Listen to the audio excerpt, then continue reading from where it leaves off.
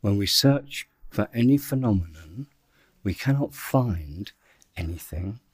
All that remains is the mere name. And that mere name is the same nature as empty, as its emptiness. Mere name is like, for us, mere name or mere appearance is conventional truth.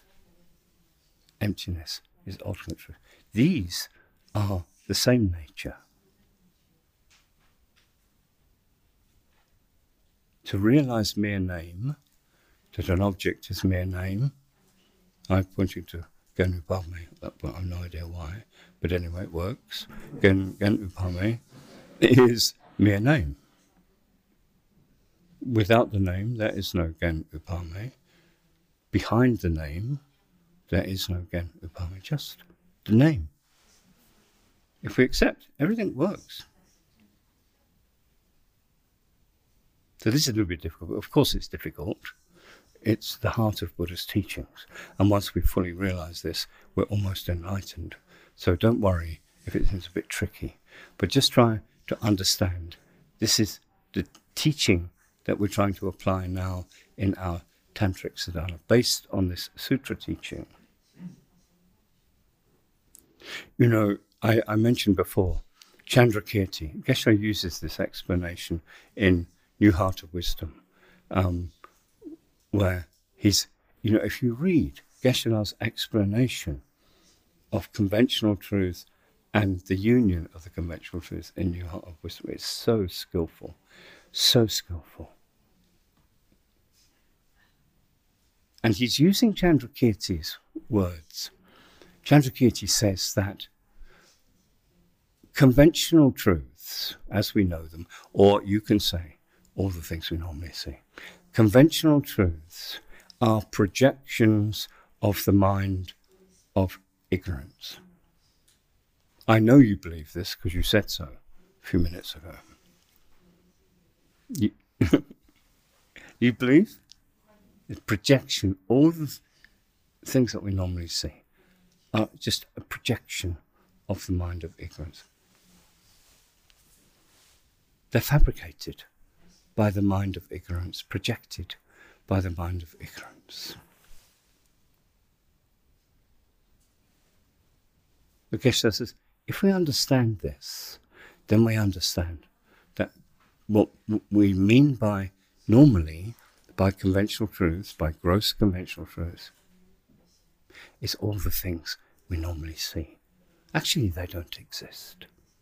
They're just projections of the mind of ignorance. But we are so used to mistaken appearance, we are so used to accepting mistaken appearance, we just naturally believe what we're seeing is true. Okay. We don't see subtle conventional truths. I look at the wall of the temple, and the wall that I normally see is not a mere appearance to mind. It's not mere name. It's a wall that exists from its own side, out there, separate from my mind. It's perfect indication that it doesn't exist. Try as often as you can, go back to that moment when you start to dream. The dream is really useful because we wake up from dreams, we can look back and analyze what happened there. Well, what happened was I fell asleep, and then my sleep mind turned into a dream mind, and various things appeared to my mind. Where did they appear from? From within the mind. You agree with that, don't you? Because we had this trouble with the pineapple. What else was there? TVG. Yeah? Is that the right word? TGV. Yeah, TGV. There was no train in my room, and yet I had this experience of a train out there, and I got on it, and I heard it, and I smelt it, and I touched it. Complete hallucination, because there was no train outside my mind. All there was an appearance to mind. What on earth is the mind up to It's so simple. I have an appearance, so okay, they're fine. But then it goes and makes it outside the mind, existing from its own side. Why? You know, if we didn't do that, we'd have no problem.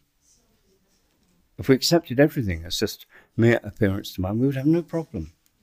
But because we project it, what is actually just inside the mind, we project it outside, and then really believe that that projection exists and relate to it in that way. That's where all our problems come from. So we can understand this process by looking at our dreams, and by we can understand also, although we don't yet wake up from this dream called the dream of samsara, we are still asleep in the sleep of ignorance, the darkness of my mind. So we can't check one way or the other directly, but we can check with the dream. We wake up from the dream. Suppose you dream of a beautiful horse, and you love this horse, and it comes up to you and gives you horse nuzzle. And then you get on the horse, and it's a beautiful beast. You're so fond of this horse. You can feel it, smell it, touch it, ride it. And then, beep, beep, beep, beep, beep, beep, the alarm. And we wake up. And the horse disappears. Do you then find yourself wondering, I wonder where that horse went? I wonder where it is now. Do you think that? Of course not, because we know. Why do we know? We know the horse was just an appearance to mind. Which mind? The dream mind. And when the dream mind stopped, the objects appearing to it stopped. They didn't come from anywhere, and they didn't go anywhere. They were simply appearance to mind that ceased when that mind ceased. Exactly the same now. We see a world that appears to be outside. It is not outside. That is a projection. When we realize emptiness, when we see the truth, all this mistaken appearance will disappear. And what will we see? We will see emptiness. And we will see the objects that actually exist, that are being concealed by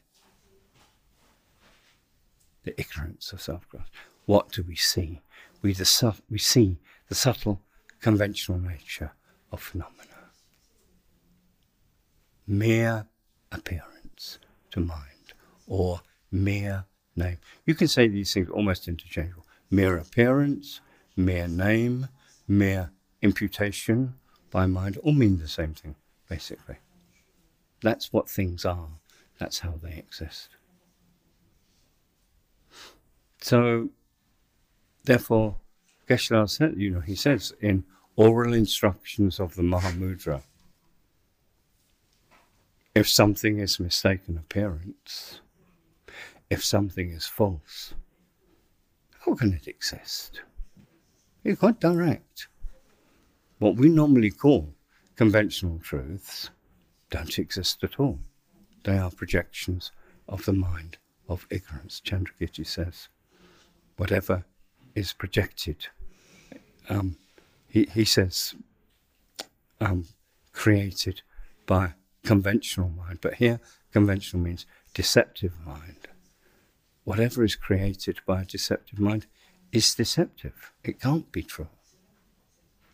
So in reality, the scriptures teach us this, but only with a skillful teacher like Geshe-la can we understand the real meaning of the teachings in this way. Are you a little bit comfortable with that? Okay, so this is Geshe-la's unsurpassed explanation of the union of the two truths. Yeah, we understand. What do we understand by studying sutra? We understand that conventional truth here means subtle conventional truth and emptiness are one object. The emptiness of the microphone and the subtle conventional microphone are one entity. So first we learn this. I'd like to talk a lot more about this, but we don't have time. Then now, if we have a little bit of understanding, now we can do meditation on the two truths. Meditation on the union of the two truths according to Action Tantra.